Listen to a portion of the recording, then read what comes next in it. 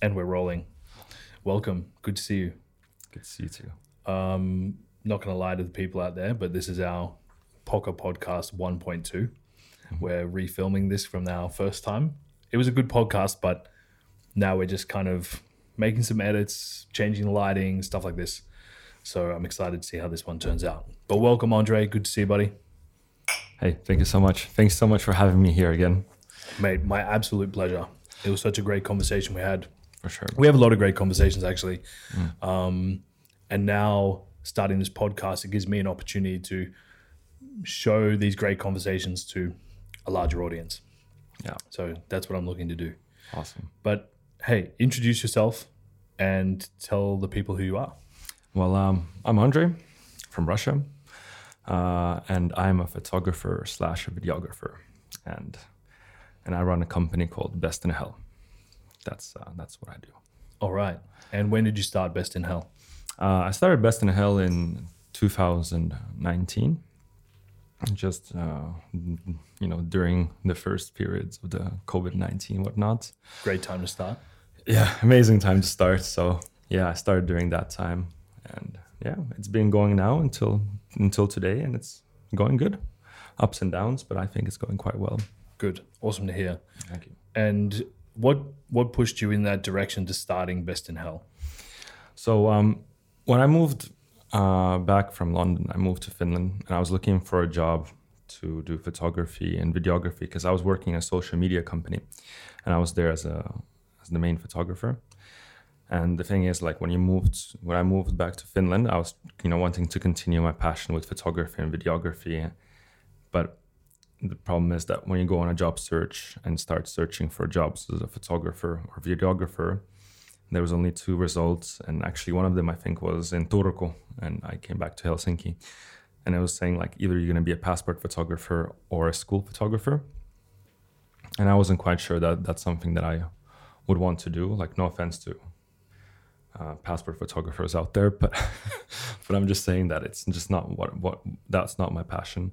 My passion is more with meeting restaurant owners and doing food photography, restaurants, and social media, and that's just like how it kind of naturally started.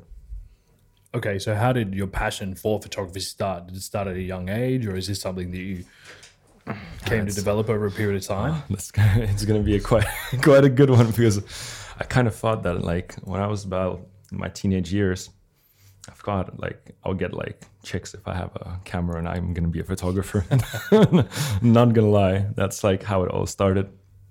And like I already had like a DSLR, like a very, very bad DSLR at the age of like 15, and I was already like taking lots of photos at like parties that people were throwing, and I was trying different things with like friends and headshots and kind of like sports shots, because I also do skateboarding, so I was kind of doing photos and videos of that as well.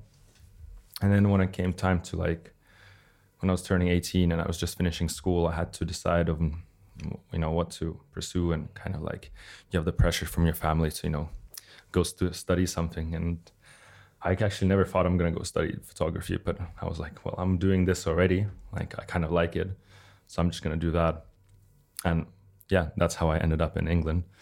And I started studying photography. Interesting. So you studied in London? Studied in Norwich. Norwich? It's like a small city. And you moved there just by yourself? Yeah, by myself, yeah. Awesome. It was actually quite weird because I've never been to UK before. And then I had to move there. And then I chose the universities just at random because, I had no idea what cities were and what they do. So I just kind of chose. I think you had to choose 5 different universities. So I just randomly chose 5, and out of those, one of them accepted me. And and then I just went on Google Maps and started discovering the city before I moved there. Amazing. That's an awesome story. A lot of people don't have the courage to kind of just get up and move and just pick a random university and go, all right, we're doing this. Yeah. I don't know. That's kind of how I do things. It's just like, go for it. And I didn't have any second thoughts or anything like that. It was just like, it was something that I felt like I needed to do. Yeah. And I felt like, it's a new experience. And, it's kind of easy as well. You move into England, like all my life I've been speaking English. So I didn't see any difficulties with that. And plus my brother was just finishing his university degree in Nottingham. So technically, same country. And I had some friends there as well who were studying. So kind of, I wasn't like exactly, of course I was moving on my own, but like I had people that I knew who moved there. And so didn't feel that, unique to do that. And when did you move to Finland, or when did you make the decision to move to Finland? I was moving back when there was a couple of things. There was like some personal stuff, but there was also the fact that there was the Brexit going on. The rents are super high. It wasn't kind of like a place where I could imagine myself living in 10, 20 years. Okay. But Finland, I always saw like my home, and I thought that this is the place that I want to kind of like continue living and want to be here. I just love everything about it. Yeah. So yeah, it was kind of natural. Okay. And let's talk a little bit about how Best in Health started from there. So you moved back to Finland. You had this passion for photography. You couldn't really find work that had interest you relative to your field in photography. So you decided to start your own business. Yeah. So I decided to start my business to kind of get work as a photographer. But the biggest problem was to start collecting a portfolio, because as a photographer, you kind of always think that you should get paid for any work that you do. But getting paid work is actually not as easy as you might think, because you can't just be knocking on people's doors or like restaurants saying, look, I'm going to do some photos for you. You're going to pay me 200 euros, 300 euros. This is a random person coming up. You kind of want to give some kind of something to prove your work, or something like some kind of a document of trust to a person. So I had to kind of start doing free work. And I was telling you to this before, that, I was going around writing to all restaurants and just kind of trying to get a free photo shoot with them. And I think that's actually how we started working together. That's exactly how we started working together. So, just for those that don't know, Andrey looks after all the photography and social media and this kind of thing, or used to look after the social media, but mainly now focused on the photography, videography side of Momotoko restaurants, and has done multiple projects with me outside of that. But we got introduced through you. I think you sent through a message on Instagram. Yeah, exactly. Yeah. Right. And obviously you have a clear talent for photography, and thank you. It was easy for me to recognize from that portfolio that you had developed that you could create content for businesses that would help them present product or present their services in the right light. Yeah, you're actually one of the first ones that actually offered a paid service. Awesome. Funny enough, because I was still when I already contacted Momotoko, I already had a bit of portfolio. Like I was already working with some restaurants and I was already doing the free shoots. But then I thought, okay, now I have like already something to show. So as you said, like you could see in the work I've been doing, and that was kind of my point as well, is to collect that work with Finnish brands and Finnish restaurants, because whatever I did in England doesn't matter when you're in Finland. And then you have to make like your own image again in Finland. And there's also like it's funny that you mentioned Instagram, is because lots of people have always told me I'll have to like write emails or send letters or call. That's my favorite one. Call the restaurants. You don't know who's working there at the moment. Just call them and ask, hey, we're just gonna come over and do some photography. What do you think? Like, and, that's not gonna work. I mean, it's a very slight chance that's gonna work. But that's why like I kind of went the path with the whole Instagram path, because I realized like more and more businesses pay attention to their Instagram. And usually the owners are in charge of the Instagram. So, and the thing is there's also not many people writing to restaurants. There's like, they might get like 5 messages a week, 6 messages a week, some places.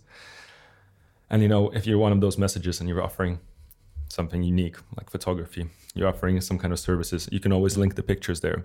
And I kind of feel like that's more effective. Yeah, that's really interesting, because actually, we haven't spoken about this before, but there was a period of time, maybe 3 to 4 years ago, where we were getting those kind of messages from photographers, videographers, social media managers quite often to offer like a free service or a free photo shoot or whatever it might have been. And that really, actually, we haven't got so many of those inquiries over the last couple of years. I don't know if that's because now the quality of our content has increased, so people can see that we have a photographer, so they don't kind of pursue us? Do you think that would be a factor? Like if you saw that there was a social media page that had, high quality content, would you contact them anyway or go, okay, there's obviously... If no, you see, that's the thing. If I see that the work is like spot on, I usually would think that, it's, they already have it. I'm still will give it a try, but I would try it knowing that there's a high chance that I'm not going to get a positive response. Interesting. Yeah, for sure. Yeah, we spoke, I think one of the biggest challenges, and this goes for a lot of industries that are related to like arts or, photography, videography. One of the hardest things is turning your passions into a business. And I want to talk a little bit about that because I think there's a lot of interest for people out there that enjoy what they do on a daily basis, but they're not really sure how to monetize that. I know that you had your challenges and, let's call it growing pains as your business developed and grew. Let's discuss that a little bit because I think it's a topic in which a lot of entrepreneurs struggle with, and a lot of people that have, hobbies that they do on a regular basis that want to monetize that hobby or that passion, it can be a challenge. Talk a little bit about how the challenges that you faced when you first started your business and the decisions you made after you started. Well, the challenge was actually to find new clients or find paid work because lots of people don't believe that lots of restaurant owners or lots of businesses actually don't believe that they need good content. And it's kind of hard also to be proving them wrong because, you're not exactly friends with the person that you don't know. You're just being sending the messages to and asking them and you're like, hey, wait a sec, I'm going to prove you wrong. No, like you have to find businesses who believe that good photography and that good content is going to be good for their business. So some of the challenges was to find the people who are on the same page as you and who believe in good content. Would you recommend partnering with someone or maybe contacting a company that can help you with the sales side? Well, it really depends what you're trying to sell or what your passion is. But there's always going to be an example that you can find. So there's always going to be someone who has done it before.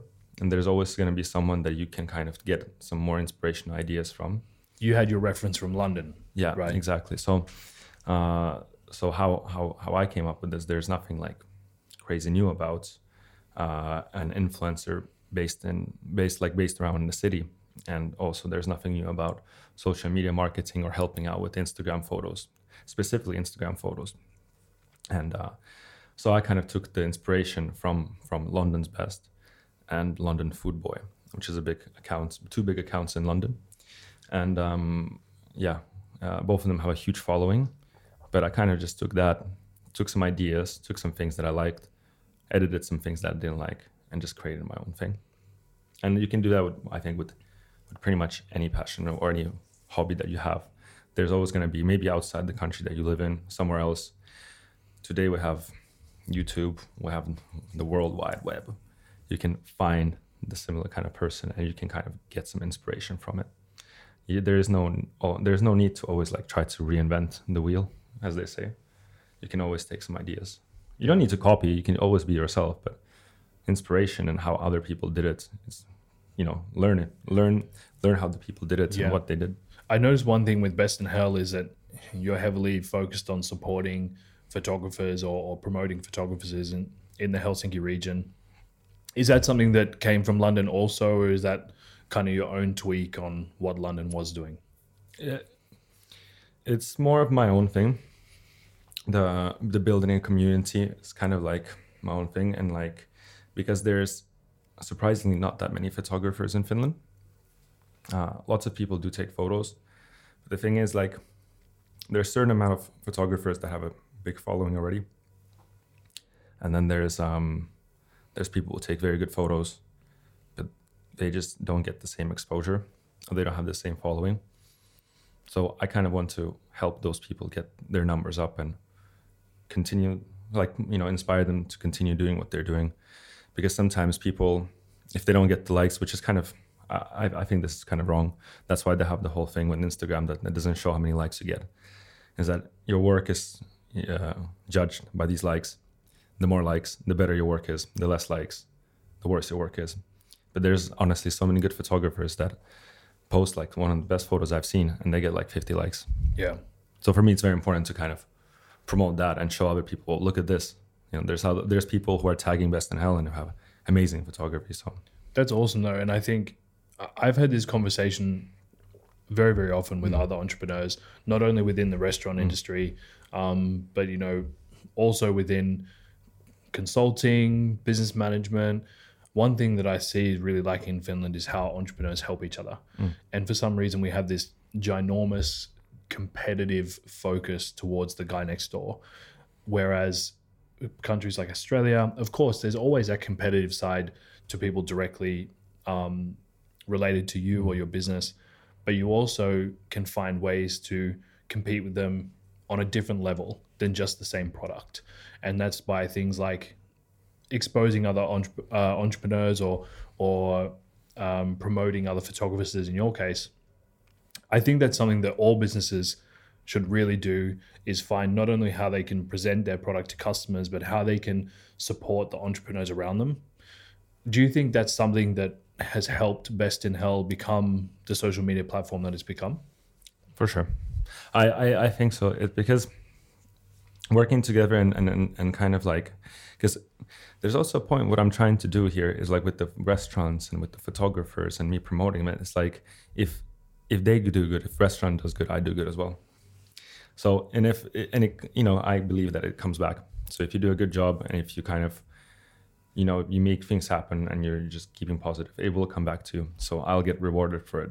And it's part of my portfolio. If a restaurant does very well, they go on some lists, they get noticed by more and more people. And I'm there, from the beginning, helping them with the social media, doing all the photos. And, you get comments like, oh, I visit these guys because I love the photos. I'm like, there you go. The Best in Hell Instagram page has a little over 11,500 followers. Yeah. How fast did that grow? Was that an overnight thing? Was there a picture or a group of pictures that went viral, or how did that progress? Oh, I love telling the story.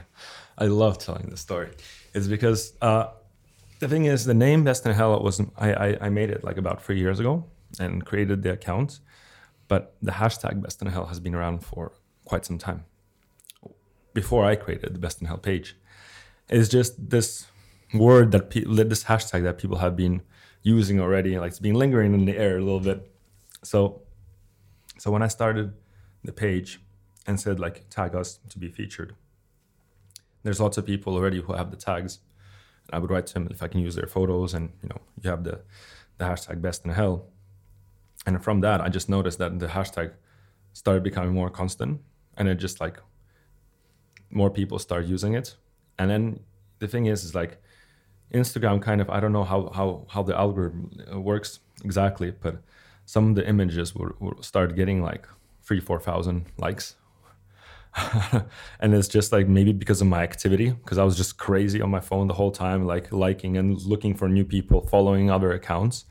But yeah, within like, I grew to my first 5,000 was the most difficult one. That was like a milestone for me. But yeah, it was because the account, the hashtag already existed and people were using that word already, and it was kind of easy to just like make an account for the hashtag technically. So yeah, hashtags is something that from my experience of social media is very, very minimal, apart from what I do and use for the businesses. Are the hashtags more derived for categorization, or are they something that will like get you followers or get you likes, or what's your thought on hashtags as a whole and how businesses should use them? The thing is, the hashtag has to be something that other people like to use. So for example, when we have the Best in Hell, or there's like My Helsinki, there's a thing that you can now follow hashtags. So as you follow accounts, like you can follow any account you want, Ferrari or whatnot, but you can also follow hashtag black and white. So whenever the photos, they get put into this a library, like the big library of those hashtags. So there's a chance that people who are interested in a certain hashtag will see a post. Gotcha. So you don't have to be following, like it's the fact that you don't have to be following an account to see a picture that with a hashtag. And if a businesses are making it, so let's say you make a fitness product. You know, there's probably 1,000 fitness products out there, and there's like different accounts that do fitness products or whatnot. But if you use hashtag fitness, they all go into this one pile. And if a person is following fitness hashtag, they will see it. But the thing is, fitness hashtag is huge. So seeing in, like, if you use those common ones, you have such a broad amount of people that you're trying to reach out to. Whereas if you try to go with smaller, so you make it like specific to a city, specific to maybe a country, maybe even smaller, then there's a higher chance that people can actually see it who are interested in your product. You know what I mean? Yeah, I 100% I know. And I think that's really interesting because so many businesses think, well, if I just hashtag food, then people are going to see me in the food category. But they forget that there's people that are more active than them, that have more followers than them, that have more activity or more engagement than them. So just because they hashtag food doesn't mean they're going to pop up in that, hashtag food category. But you would say then that the hashtags are more for a categorization than they are for deriving a following. Yeah. The following is almost like a byproduct of being categorized in a specific area. Yeah, for sure. I think it definitely it's not about just the more hashtags the growing. It's not important. Even if more people see it and you get more likes, you want to have, you want those followers actually to be kind of like make sense. Because if they're in another country and you're selling Finnish makkara, like you don't need to have people in the US to like your images and follow your page. You want people, the ones in Finland who might be your customers following you and liking your stuff. Yeah, that's what you brought up there is kind of leading into my next question, because one thing that we discuss a lot is how you estimate or calculate your return on investment when it comes to marketing. This is something that I evaluate on a regular basis with my businesses. It's something that's very hard to do because even though you may have a huge amount of engagement for that photo, you can't necessarily measure how many of those people that engage with that photo or engage with that product or whatever it might be actually walk into the shop and buy it or become a customer. How would you suggest that businesses utilize social media to converting those people that enjoy their content online to becoming customers within their restaurant or within their store or business? You can always do something specific for your followers. So the thing is that with Instagram, unless you do a sponsored post and you use hashtags, your followers are going to be the ones who see your content. And that's why I always tell people and accounts to be as active as possible. Because if you're not active on Instagram, your followers won't see your content anymore. That's how the algorithm works. So the less you post, the more you're visible to your followers. So if you're going to be more active on your Instagram, all your followers will see your content, and you can do like specific offers or specific deals for your followers, or any kind of like prize draws or something that only your followers will see. And that way it's going to be more specific, and you will know how many people out of those followers are actually engaging in what you do or are interested in what you do. Another thing that you can also do is you can kind of look at how the stories are working. So for example, for one of my clients, we see how the followers, or like how it works, the social media and stuff works, is by having the followers posting stories about being in that place. So if we see that like, oh, this person keeps posting about being in this place and he's a follower, so there we go. We can kind of monetize. Well, we can not monetize, we can kind of calculate how often they go and stuff. Yeah. I sound very dumb today. No, not at all. It's the pizza. I just had 2 pizzas. No, not at all, man. It's a complex subject, and social media as a whole is becoming for businesses, I feel, more diluted as the amount of content increases. It's a concern that I have for our businesses, and I think about all the time where social media is going and how my business is going to fit into that.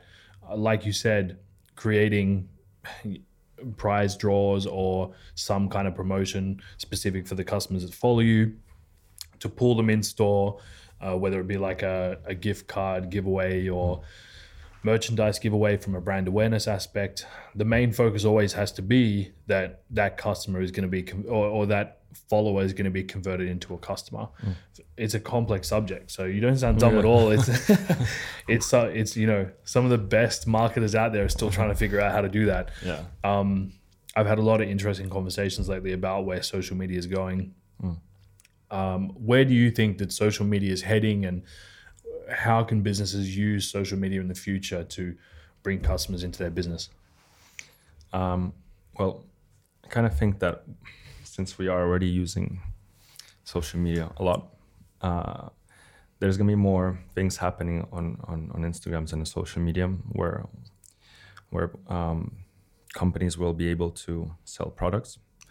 So I kind of see that Instagram more and more is going to become like a middleman.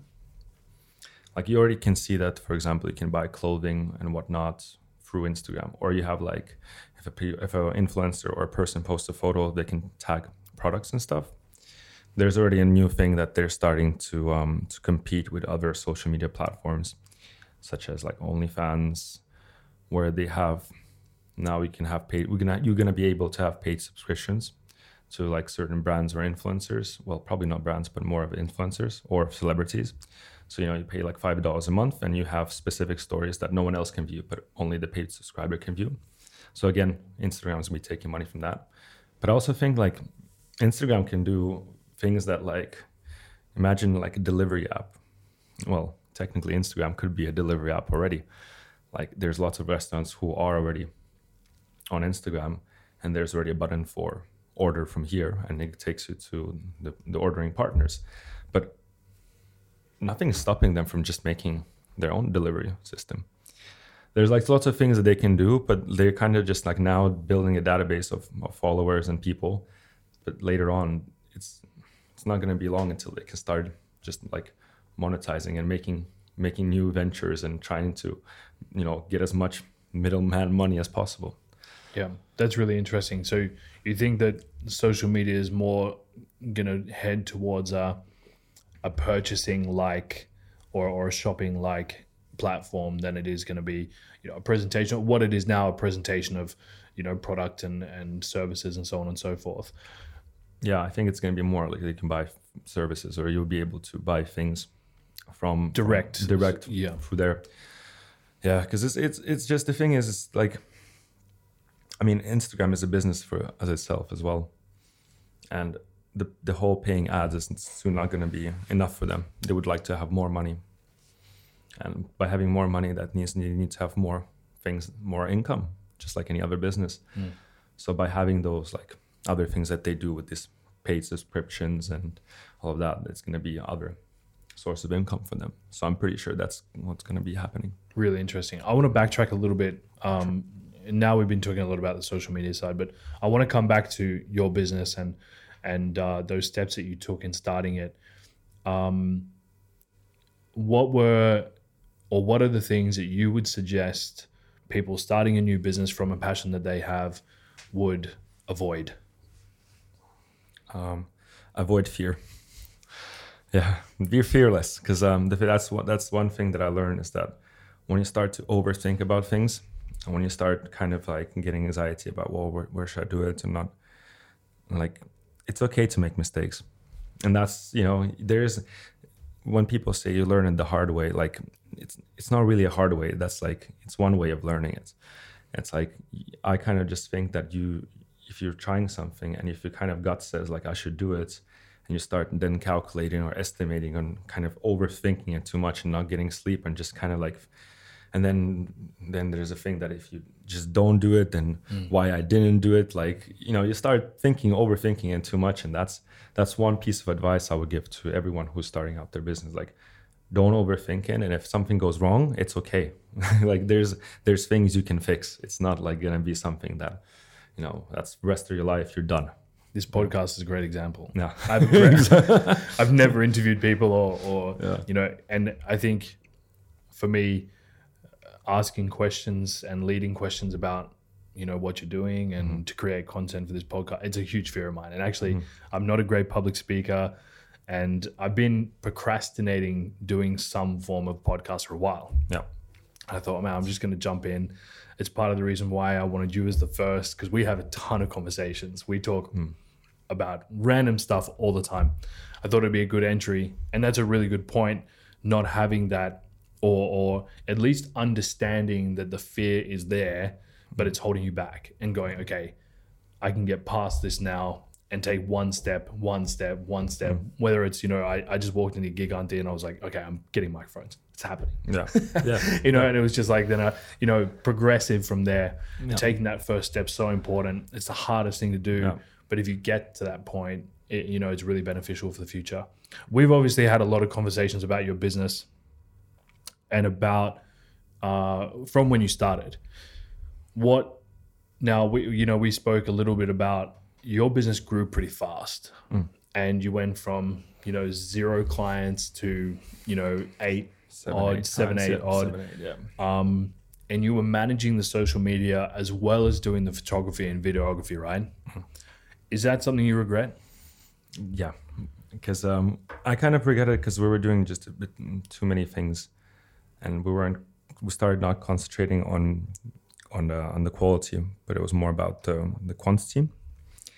So the thing is, we actually, as you said, like we were managing the social media sides. We were doing the photography, videography, but we were just like also doing different things as well. So doing paid posts as well, and we're doing just lots of things that we were just doing too many things, and we were just chasing the dollar,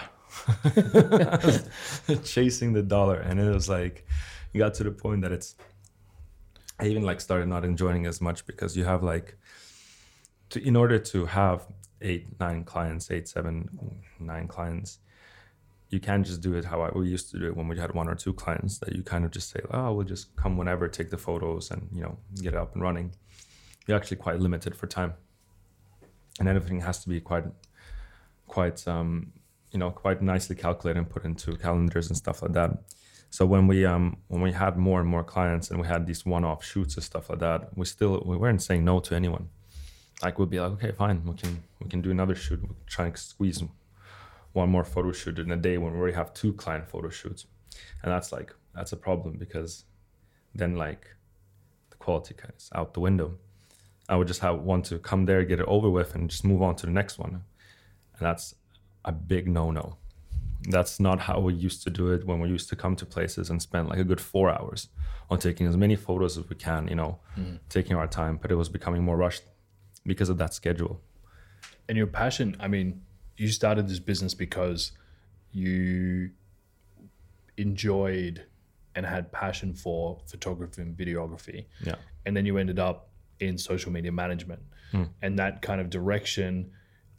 That's a normal thing for a lot of businesses and a lot of entrepreneurs that start out. They try to diversify their offerings to make sure their business runs from a financial standpoint, but it also creates this additional pressure, and usually it leads to bringing on more staff, and then you need more clients, and then you need more photo shoots, and then the quality drops, and it's kind of like a snowball effect from there. Because after that, after you had started bringing on more clients, you did bring on an intern, right? Yeah. So I brought an intern, another photographer, and we also had an SME who was writing the text and stuff, because we just there was too much of work and couldn't handle it. Couldn't handle it on my own. I had to get someone else. And the thing is, there's also at the same time we also had a salesperson as well, because there has to be someone looking for sales, and because obviously we need more money. But the thing is that I wasn't able to do all of that on my own, and that's why it was time to expand. So, oh no. Just changing my microphone settings by accident. Okay. Are you in the same ones as you were before? I think so. Anyway, Okay. but cool. Yeah, as you said, as I said before, it's a snowball effect of more clients. You have to increase your capacity to serve a larger amount of people. You start diversifying your product, and then you become really highly leveraged. And then you had something that, like Corona, that starts, and your business demand immediately drops off a cliff, and then you're stuck with really high, fixed and variable expenses that kind of then turn into like this, oh shit, right? Yeah. Is that what happened? Is that what happened? That's exactly what turned into the, oh shit. Because the thing is that, like, oh my God. Let's just make sure it's okay. Okay, cool. So yeah, that's exactly what happened, is that, like, I don't know, I wasn't really protecting my business in terms of how many months a client has to be with me or not, because I don't believe that's right to do in this right now during this pandemic.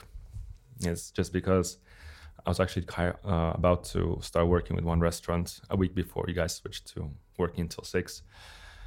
And then for them, it's very important to be working late because a la carte and evening menu. But like, again, like, I kind of feel like a bad person if I'm going to be like, well, we already have the contract and it's not my problem. No, because the whole point is to help the business.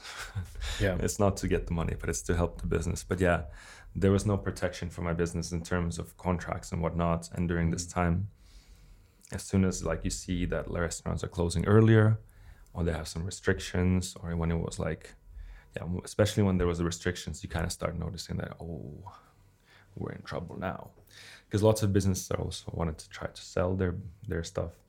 So how would you mitigate that for the future? So hypothetically speaking, you tomorrow you go out there, you start your business same way that you did before, approaching people through social media, and then you start to build a portfolio and a client base.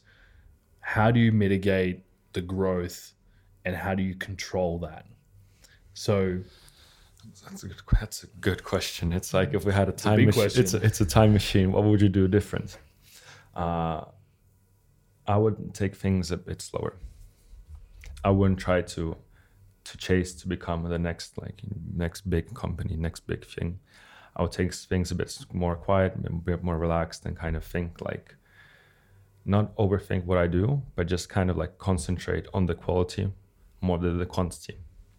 Because the thing is, like, this is what I've noticed in terms when you ask some photographers for high-end photographers for a quote, and they say, like, yeah, so if I do a photo shoot, it's going to cost you 10 grand. And I'm kind of thinking, like, that's a lot. Like, that's so much. I can do 1/10 for that price. But this is why they're doing it.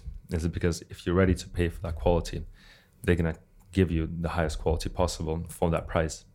And they can do that because they can only get that one client per month, and they're going to be perfectly fine. They're not going to get like hundreds of clients during that month. They're going to get 10.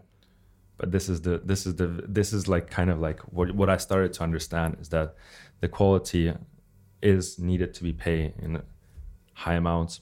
So the person, like the photographer doing the work, or anyone doing the work, is going to give you the best quality possible. This is a really key aspect for startups. This quality over quantity aspect of business, because quantity is not sustainable as a new business, because you can't, very few people can adjust their systems and their processes and their business operations to allow for an influx of quantity. But quality, if you develop the quality side first, implement the systems and processes into the business, okay, this is how we're going to take the next client. Okay, this is how we're going to do 3 clients. All right, now we've done 3 successfully, we can do a 4th. And if you start that way, you can maintain the quality over a period of time, which of course leads to higher spend per customer. And from the restaurant perspective, we treat it the same way, right? We have a certain amount of customers that we have per day. How can we increase the spend per person, the spend per seat, the spend per head, whatever it might be? It's a fundamental aspect to business. It gets lost, and it's because it's so busy and it's so full on. And when you start your own business, there's so many stresses that come with it and the decision-making processes that come with it. Do you think that when you started your business, there would have been benefit to having someone around you that had done it before and could kind of guide you through that process? Or do you feel like it was more valuable to make those mistakes for yourself and then learn as you go? Well, I'm kind of here going to say that I had both, because I had a person who was kind of my mentor in London. So he was kind of already there before I started the Best in Health. So I was really learning so much from the person, how he was running the business. You know, I was a photographer, but still, I was with him and saw how he worked, what he was doing, how much effort he put in his work, and how much time he was putting in his work. But also, like, these mistakes that I made, and obviously I'm so good at learning from mistakes, because that's all I do. I make mistakes and I learn from them, and that's the best thing ever. I think there has to be both aspects, because you have to be able to learn from mistakes. But I definitely suggest for anyone starting a business to have conversations with people around them. I always try to develop a brain trust for every project that I do. So I put a group of people together, whether they know it or not. But I talk to people about the specific topic and get an insight for how they've done it in their business, or how they feel that this project should be delivered, or whatever it might be. I think that the brain trust for startups is totally underrated. And it seems that having a board or having a brain trust is only something that businesses do really down the line. Most people have, one person or two people they speak to on a regular basis for advice and help and stuff like this. But if you go into this, right, and you go and buy 6 people a dinner and you sit down and go, right, this is the idea that I have. What do you guys think? And just get like a table full of people to give you advice. That's already 6 people or 6 potential customers that you've received feedback from on how you're going to develop your business. And I think that's really valuable. For sure. No, you bring up a very good point, is that also it doesn't have to always be friends or family. You have to try to kind of get this table full of people that, like, you don't have constant regular conversation with, because they might think differently. They might be more supportive, or maybe the opposite. But the thing is, it has to be like people that you're not completely super close with, and that's going to give you like an honest review of how my things might work out. Because I've noticed, like, for example, when it comes to my parents, they're just like, you can do anything in the world. Of course. Well, they have a biased opinion of your capabilities. And I don't think any entrepreneur starting a business is incapable. I think that there's just a lack of awareness to the challenges that can arise. A lot of the people that I put together in these brain trusts, let's call them, many of them have failed over and over again. So at least, some of the mistakes that they had made, I can learn from. For sure. I would repeat those mistakes that they had made on some cases or some occasions, but at least I'm aware of as much as possible starting that new business. Once you become, what would be considered like a serial entrepreneur, you lose track of all of the projects that you're doing, and then it's the same when you're a business owner. Right? As you increase the amount of clients, you start to lose track. You start to go, oh shit, I was meant to be at this photo shoot today. Oh my God, like I haven't scheduled that photo shoot for next week, or I haven't done any posts for this guy's social media. So it's relative to the experience of starting a business and going through that growth phase as an entrepreneur and the decisions you make as you go. Yeah, and that's the thing. Like, I kind of still think like about those times, and I kind of feel like you feel a bit like you let people down, But the thing is that you kind of like how I think about it is like, just don't give up and keep going, because these mistakes are made, and it's not the end of the world. Like, you can fix it. You can go back to the drawing board. You can make some adjustments, and and just come back stronger and better. I want to talk a little bit about the financial aspect of business, which is not always the most comfortable subject, but I think it's important for entrepreneurs to get used to talking about how their business is done financially and the mistakes that they made as they went.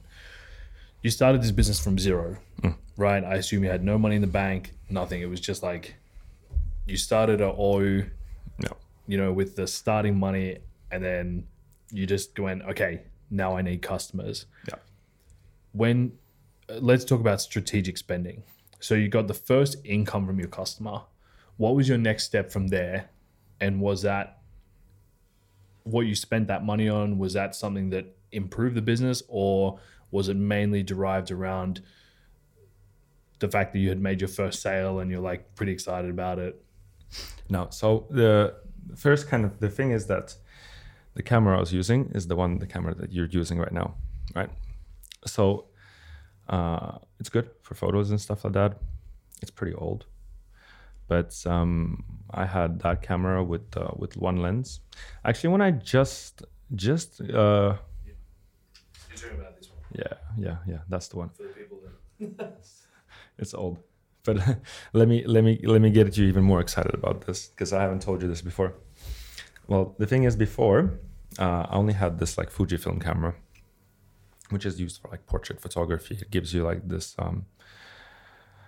more of a grainy, old school look, if you say so. So I was using that camera with my granddad's like manual lens and stuff like that, and that's what I use for portraits. So if you see some portraits on my personal Instagram, they're made with that, because it just like gives like a very cool, nice effect, and when you edit the image. So that camera wasn't exactly good for the stuff in terms of like autofocusing and like kind of working, because when I go to restaurants and I try to do like as many photos as possible, you need to have good autofocus, you need to have good low light performance, and that camera had none of it. So I was actually borrowing a camera from the youth center. That's awesome. In Sörnäinen, there's a youth center, not Harju, some other one, like it's a youth center that I would go to and like borrow the camera for the free shoots to build up the portfolio. So already like when I was doing the first stuff, that was the camera that I was using, because I bought it from my friend for like 400-500 euros. But when I was starting to build the portfolio and some of the first work that I did, the free work that I did, and maybe even a couple of paid works that I did, was actually with the rented camera that you rent from free from a youth center. So of course, for me, the number one thing that really wasn't, because you will start to understand this at some point, but one thing you will start to realize is how important the gear is when you're trying to make good content. Of course, some people are going to tell you it's all about the eye, but trust me, if you're doing low light photography with a camera that's not good with low light, it's very hard to do so. You can only get such a good picture with no lights. Yeah. And the thing is like of course, like if I want to make a good portfolio, if I want to keep doing the quality, I need to make sure that needs to go with the step up. So the first purchase, like after I bought that was still like in the early stages. I still bought that with my own money, 500, and I think the lens was 120 euros. But after that, the first purchase was that bad boy. So as soon as I started getting money into the company, like I kind of thought that I need to upgrade the lens, the camera. I couldn't do video. I tried to do some video stuff. Even when I had some clients, I tried to do some video stuff with the camera that doesn't have autofocusing. So you can imagine how hard it is to do videos with no autofocusing. Almost impossible. I think, right? It gets a bit janky and no stabilizer and stuff like that. It kind of like it's just harder and takes more time, and you concentrate more on things that you shouldn't be concentrated on nowadays. That's why that camera was such a good purchase and such an important purchase, is that for videos, for photography, for kind of the quality of work, I needed to have the best possible gear. I also bought a drone, which ended up in the lake, but I had it for some time. I think there's a lot of drones in lakes these days. yeah, probably. At least it didn't hit an airplane or anything, so that's a plus. That's a plus. But yeah, so I was concentrated on there was good spending, there was bad spending. So the good spending was the equipment, and I knew the importance of having good equipment. The things that help move your business forward and get more clients and get hype. So increasing quality, so you could increase the spend per customer. Yeah. And like you had mentioned, we or Momotoko were the first paying client for you. One of the first. One of the first. Yeah. And for me, that's really cool to hear, because I think it's really important to reward people for the work that they do. And understanding talent is something that I really try to focus on in my businesses, and how I develop my processes and understandings. And so to hear that, it's cool, because I was able to identify you as someone, hey, this guy's going to help my business develop and grow. Yeah, you did. The same way that you value your equipment, because it's directly related to your ability to produce income for your business. So I know of a few financial mistakes that you made along the way. Oh, there's a couple more. Elaborate on them a little bit. So yeah, of course, don't take into consideration the poor timing with COVID. No. I'm talking, because that's not something you have a choice over. I'm talking about balling high. I don't know. So like, the thing is, like, as soon as I started noticing there's more money coming in the bank, and the thing was like, you know, it's not just coming out of nowhere. It's coming because of the work that you put in there, and that kind of just you feel even better about that, because you know that you're actually getting money from the work that you're doing. And you know, and that's when I kind of thought like, oh, I need to spend money, because the more money I spend, the better it's gonna be. But it doesn't work the same way as for cameras. You know, there's things like offices, 65-inch TV. It's something that you know, brand new Mac. It's something that, like, well, actually, brand new Mac is a good one, but 2 of them isn't just a bit of a push, because you don't need to. But yeah, there's some things that talk about your office space a little bit. Okay. Yeah, so I had an office on Kasarmikatu, which is a pretty neat area, and that was, again, quite expensive, and it's the thing is like, now I have to look back at it, and it's like I did not need to have that. A hot desk will be enough, because all my work is literally done remote. Yeah. Before Corona started. The reason I want to talk about the office is because it's a big thing for entrepreneurs, because you feel like you need a space that you can focus, and you can, you know, get into your own mindset. And, you know, so many entrepreneurs go and spend hundreds per month on an office. This is where co-working has become quite popular, because of the ability to reduce that fixed monthly income of having to pay rent for an office or whatever it might be. But people also don't understand, when you get an office, you got to fill it with furniture. And then, like, you know what I mean? And then it becomes about the 65-inch TV that you bought, and then it becomes about having like a couch or a desk. And, you know, the desks aren't cheap. You know, this desk that we have here, it's like a electric table, so it moves up and down. Oh, really? No. This bad boy was like 650 euros. You know, it's like, it's insane. It's crazy, you know, and for you know, but for entrepreneurs, you're like, okay, I need something ergonomic, because I might want to stand up, you know, so I'm going to use an electric table. Okay, I need a good office chair. It's 200. All of a sudden, you've spent, you know, a couple grand on your base furnishings before you've even paid your rent. For new businesses and new entrepreneurs, like, I really suggest avoiding those kind of expenses for the start, especially if you have a job like you did, which is majority remotely done.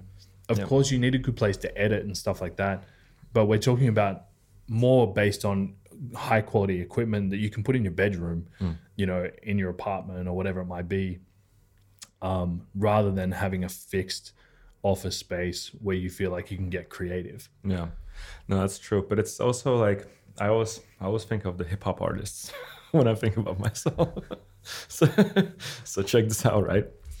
The thing is that because before I moved to Helsinki to live, and before I got the camera, I was actually like, my work was done at my apartment in Saunalahti. And Saunalahti is about an hour with the commuting, and I was editing my photos, because like I was taking the photos in the center, and for me to go edit, you know, it could be I had like a very old MacBook at the time, but you have to go back to Saunalahti, because, you know, at home or something like that.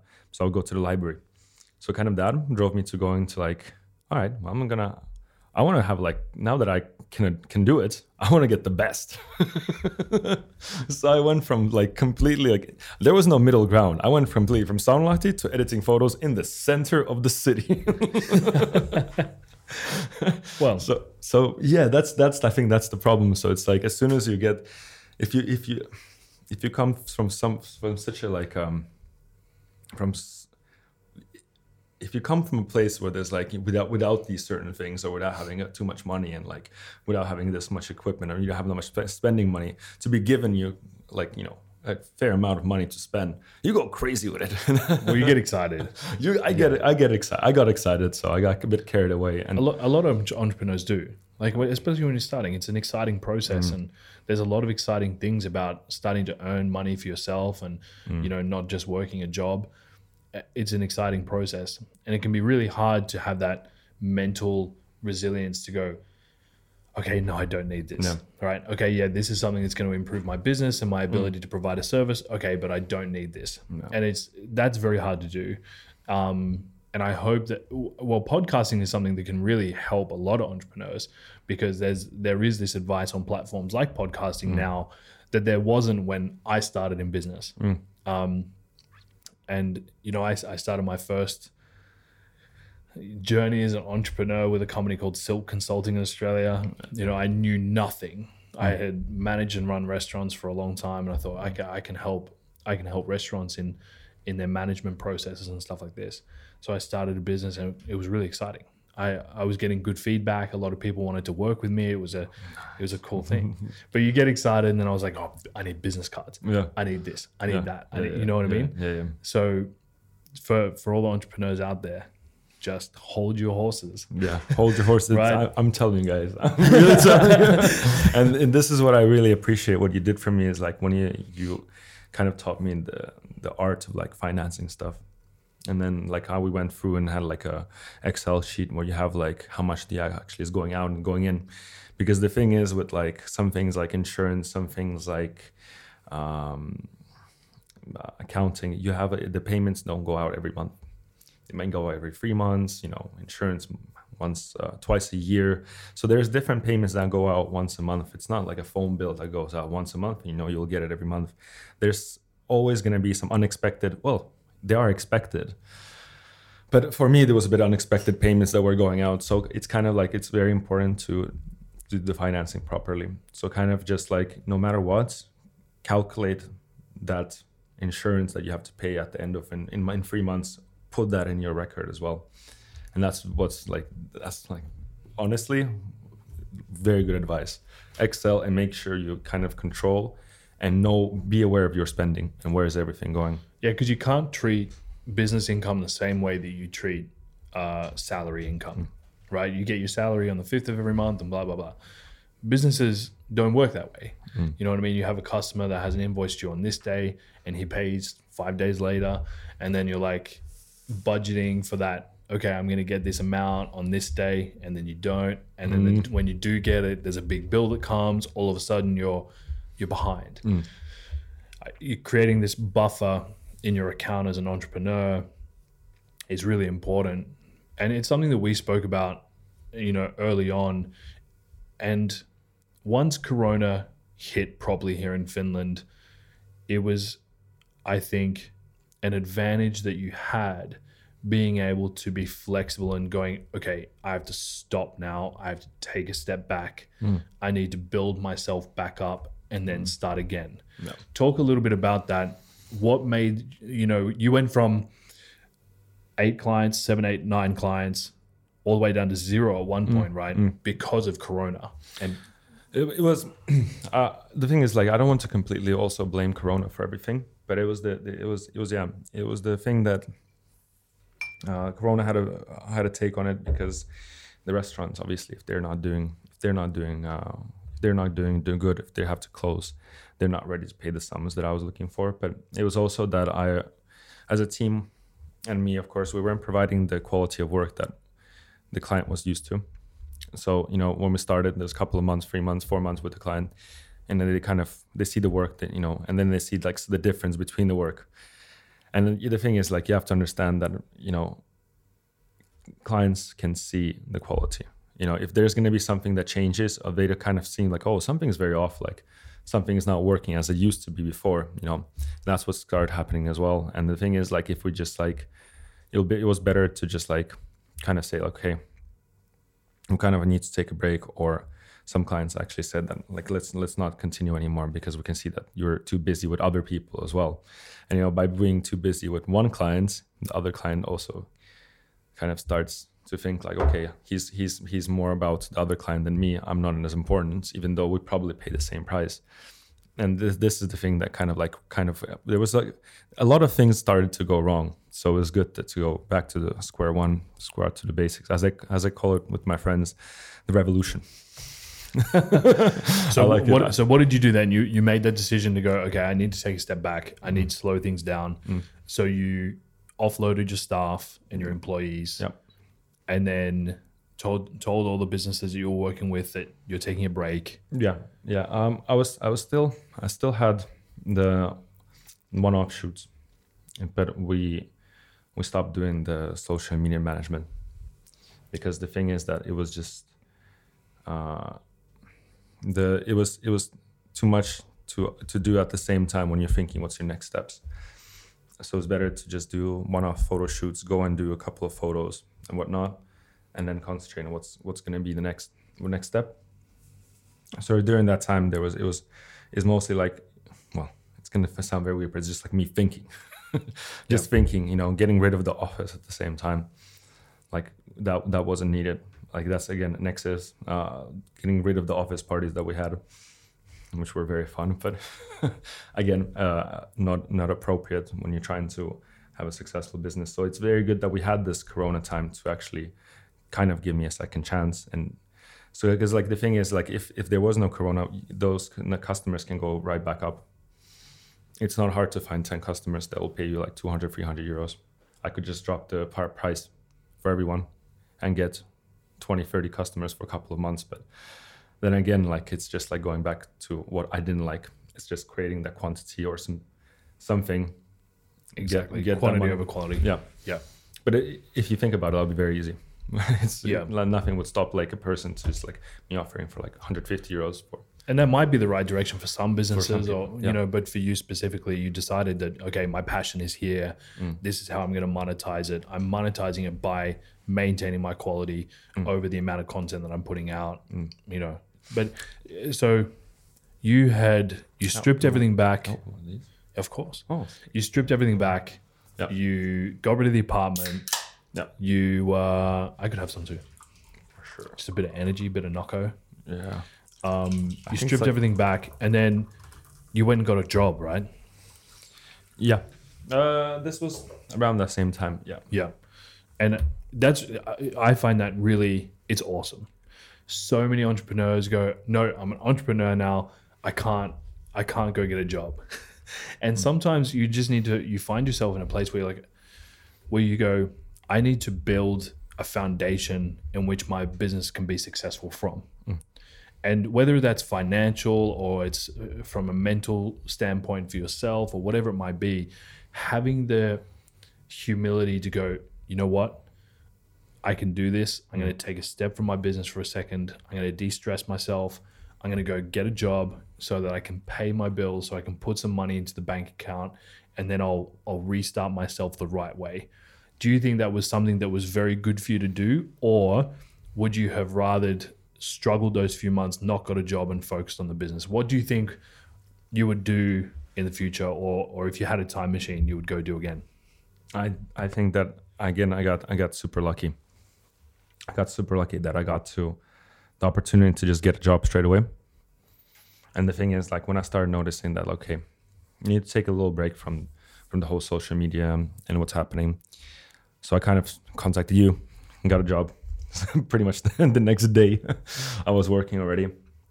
And then the thing is, like, I also got straight away another job offer, but it wasn't like that I applied for it. I was getting lucky to try. And it was, again, in the restaurant industry. And just like, I never applied to that even job. Got offered like a little 3-month job. I was at one time doing 2 jobs at the same time. And again, this is me. I sometimes overdo things. It's like one job is good. Don't do the second one. Try to have some free days. This is again, and this is what I was doing in London as well at one point. I was working 5 days at the marketing firm, and then 2 days selling Fujifilm cameras. Just kind of thinking like, yeah, I'll have enough time. I'll have enough time to rest. Like, this is nothing. And the thing is, no, like you really need those couple of hours or like a couple of days to rest. Like it's, especially when you're on the floor working as a salesperson, whatnot, or when you work in the restaurant. And then as I was working, yeah, I would not change anything. I would just do it exactly how it was done. Maybe I would just do less hours or try not to do two jobs at the same time. But yeah, I think it was good. It was good. And then the thing is, it was very good for my business because working in the restaurant, now I can say I worked in a restaurant. Yeah, as I said, I find it really cool that you were able to take that step back and kind of swallow the frog, as some people say, and go, right, I've got to do this hard thing. I've got to take a step back. I've got to just get my feet back together. I find that really cool. So the future, what is the future for Best in Hell? Where are you at now? And how are you progressing onwards? So what we're doing right now, we're back on track. We're doing less social media management. Well, we're not taking too many social media management clients. We're going to keep that to a certain limit that we have. And we're going to be, of course, the one-off photo shoots, one-off video shoots. Lots more videos than before, as you probably noticed already. Lots more videos that we're going to be doing, photo shoots. And yeah, I mean, I'm not working at the restaurant job anymore. The restaurants here right now in Finland can be open until 9. So this is a great opportunity for me to come back. And already have I started in late November with one client to do social media. And that has been going very, very good. The future is going to be more, there's a couple of projects with the future. So we have my one thing I'm going to be concentrating, one thing I want to do is to start filming like a vlog, like a Best in Hell vlog. Just because I saw that there's so much opportunity, because I get to meet new people, go to quite exciting places, new restaurants. And because I have so many things that I witness and see, and I meet so many people, I just think making a vlog would be awesome. And it's also because lots of people have told me that they would want to watch me make a vlog, which kind of, I don't know why, I kind of never felt that why would anyone want to watch me film something and talk over it. But there's actually been a couple of shop owners and restaurant owners that said I would actually subscribe and watch you, if you had episodes. That's awesome. Yeah. So that's something that I'm kind of planning to do, is have episodes about certain places, and it's gonna be just Andrey in Hell or something like that, we'll call it. We can play with different names, but yeah, that would be one thing. Second thing is that I was thinking about is the token. Yeah. Yeah. This is an interesting topic. Yeah. Just this morning, actually, I was looking at how restaurants are going to fit into the metaverse.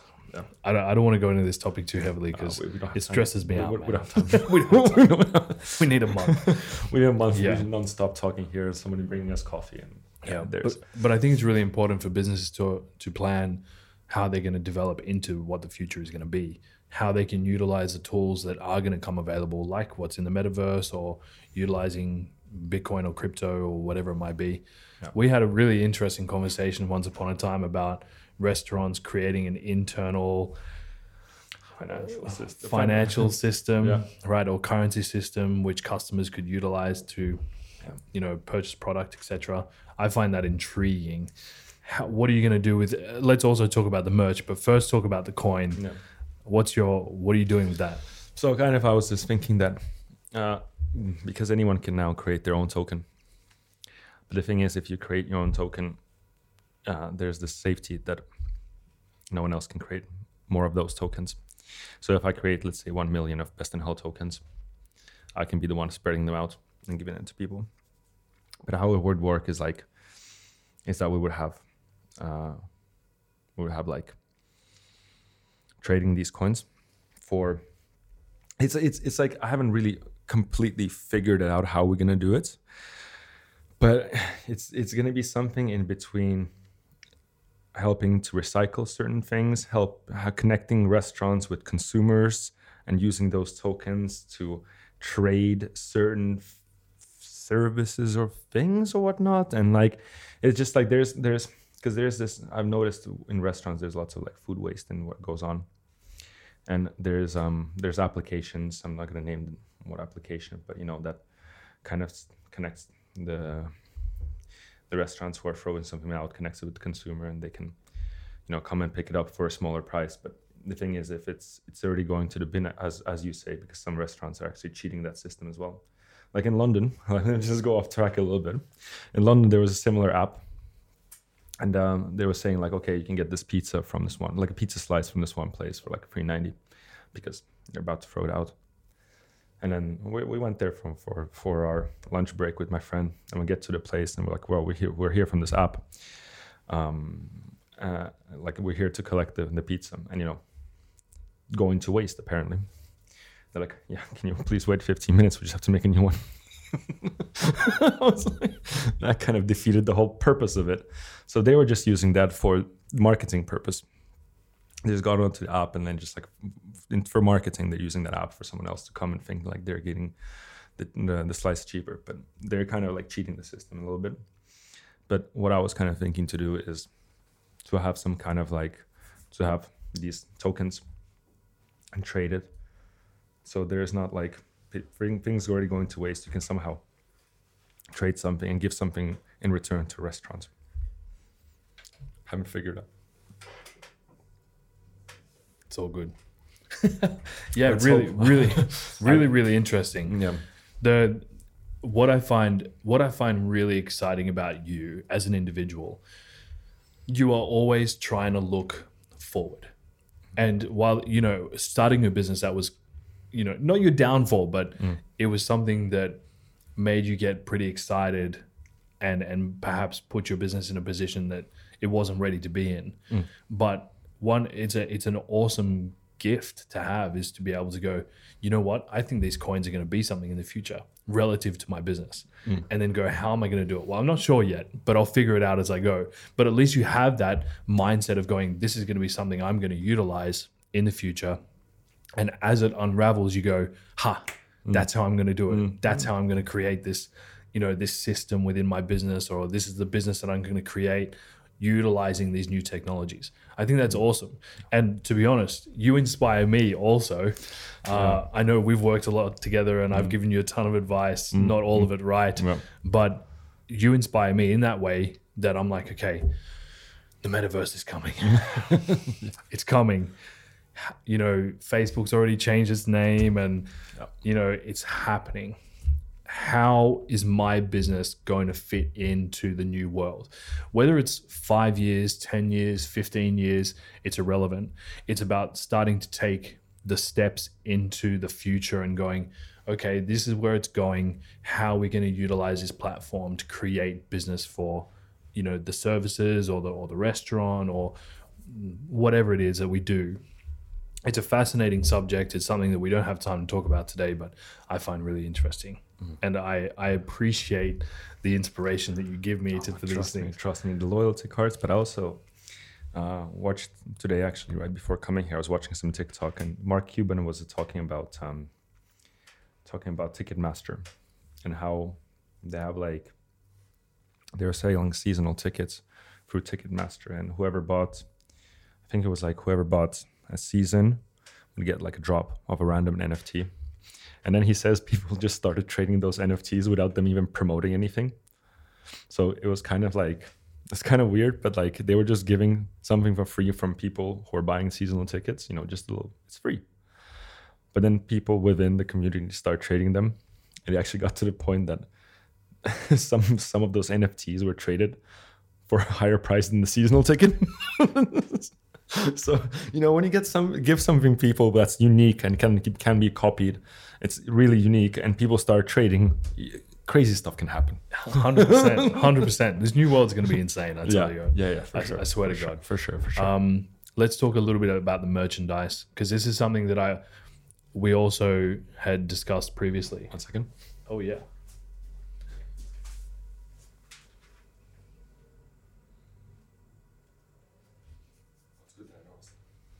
Yeah. Nice. As I said, you're editing this anyway, so. Yeah, for sure. One thing that we've discussed previously is how I believe that businesses operate in a very different way these days. Let's talk specifically about restaurants because that's the industry that I'm in. I think the days of restaurants being able to make, good long-term businesses from just having good food are over. There's more to it these days. There's the brand awareness factor. There needs to be multiple streams of revenue, in my opinion, whether it's delivery services or whether it's in-house dining, whatever it might be. We already realize as a restaurant and as an industry that Volt and Foodora, although they're the devil, and it's something that you need to have in your business to maintain your sales, because otherwise you'd lose those takeaway customers. And I think that the way in which business is developing is you have to recognize multiple streams of income. From a brand awareness aspect, you can combine different streams of income with the brand awareness aspect, like merchandise. How did this Best in Hell merchandise start? And can everyone see it? and like, where did it come from? And then talk a little bit about the merchandise. So I kind of since I was in school, I really wanted to have my own brand. I wanted to have like my own skate brand. And like, I don't know, I just really was into having like something to represent who am I. And the thing is that when this Best in Hell whole thing started happening, my first idea was like, if I'm going to go on to these photo shoots, if I'm going to start meeting potential clients, I want people to see kind of who I am. It's kind of like having my own uniform. Makes it easier for a restaurant, makes it easier for me. But what I've noticed that like, I went to this place called Print Helsinki, and they have really good quality. I'm not trying to advertise them too much, but they have really good quality clothing, like the material that they have. And I kind of like just, printed a couple t-shirts, they did it for a very good price. And the t-shirts I would usually buy in skate stores cost like 3 times more. So I was actually technically saving by wearing my own stuff. But the thing is, like, after I started wearing it, it was the black t-shirt with the white logo, just like the Best in Hell logo. But after I started wearing it, like, people would start asking me, like, friends would start asking me, like, hey, can I get, like, it's a cool shirt. Like, they like the whole play on words and stuff. And they were just saying, like, oh, can I get one? I'm like, yeah, sure. Like, I got a couple more, And then it's like, their family sees it and they're like, oh, can you get us one as well? And then kind of just started, like, kind of becoming more and more popular in a sense. And I was like, wow, this is pretty cool. Like, I can even try to maybe sell them as well, because I can't just, give it out for free and stuff. So I kind of started selling them as well. And then a person came up to me and was like, what if we make it, like, I don't really like the black. Can we, like, make a white one? Sure, let's invert it. so it's a white t-shirt with the black logo. So now I have 2 different ones. And at that point, I started collaborating with this with the store on Boulevard, Hetsukoto. It's a very nice store, secondhand luxury store. So we started collaborating, and he was like, "Oh, I really like your t-shirts and stuff." I'm like, "Yeah, it's like the Best in Hell." It's like, "Oh, I think it'll be good sell." So only by selling not a lot of t-shirts, not many. I wouldn't say it's like, I would say under 50 t-shirts, and I'm already in a store, a physical store being sold. And and then after that, kind of the whole hoodies started, because we're in Finland and we love hoodies. Like, who doesn't love a hoodie? And a good quality hoodie? Get out of town. It can be hard to find good quality hoodies these days, man. Oh, you got that one right.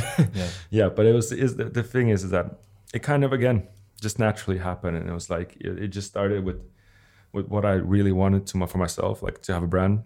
And, something that I had way in the past, like I was 12 years old when I wanted to have like a skate brand, and I had this like clothing brand called AU, Andrey Uverskiy. It's like, ow, like, you know, when you get hurt, it's like, ow. So cool. I can make you one of those t-shirts as well. I would love one of those t-shirts.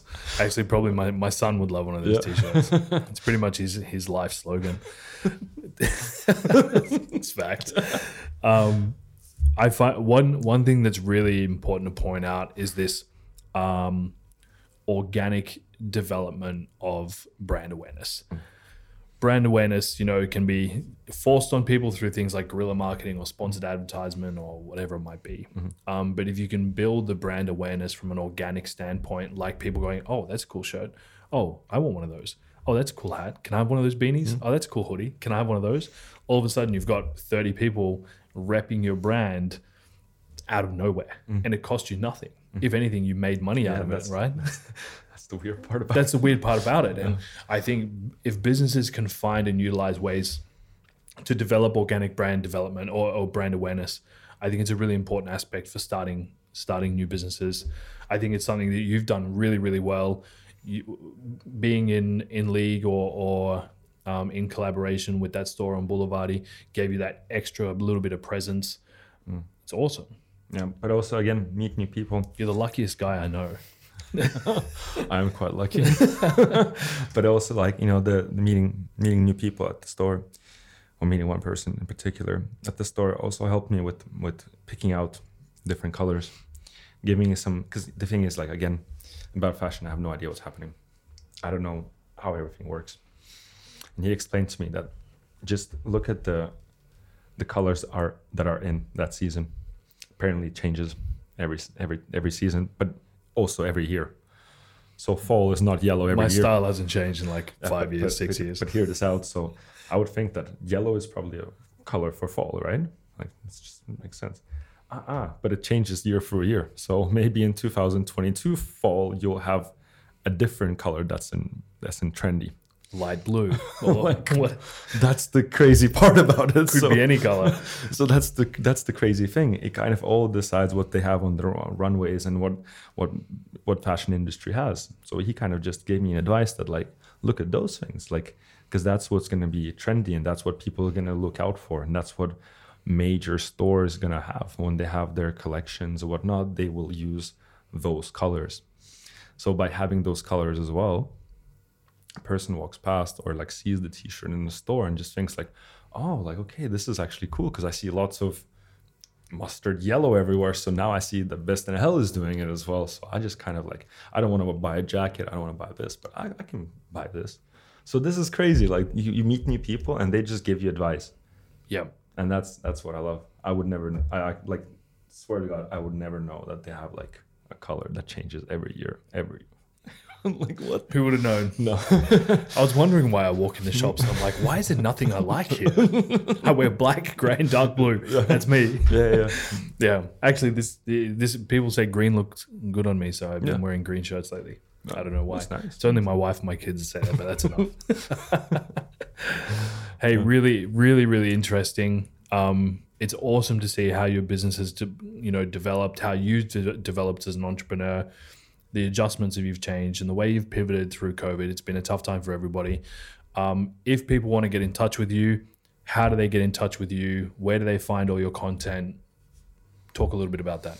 So we have a website, www.bestinhell.com. That's with one L. That's the play on words, guys. But yeah, www.bestinhell.com. You can find us there. There's a contact me form. You can also see the portfolio there, but you can also get to our social media links through there. And yeah, Instagram, Best in Hell, and websites. So follow me and write to me an email. I'll come back to you and give you the best quote. Bam. Sponsored by. Absolutely. I can, I love your work. You're a fantastic guy to work with. The quality of your work has always been, fantastic. So I recommend for anybody out there looking to improve their content, whether it be for your website or your social media or your product photography, get in touch with Andrey and please give him a shout. Awesome. Thank you once again. Thank you. Mate, I appreciate it. Second time.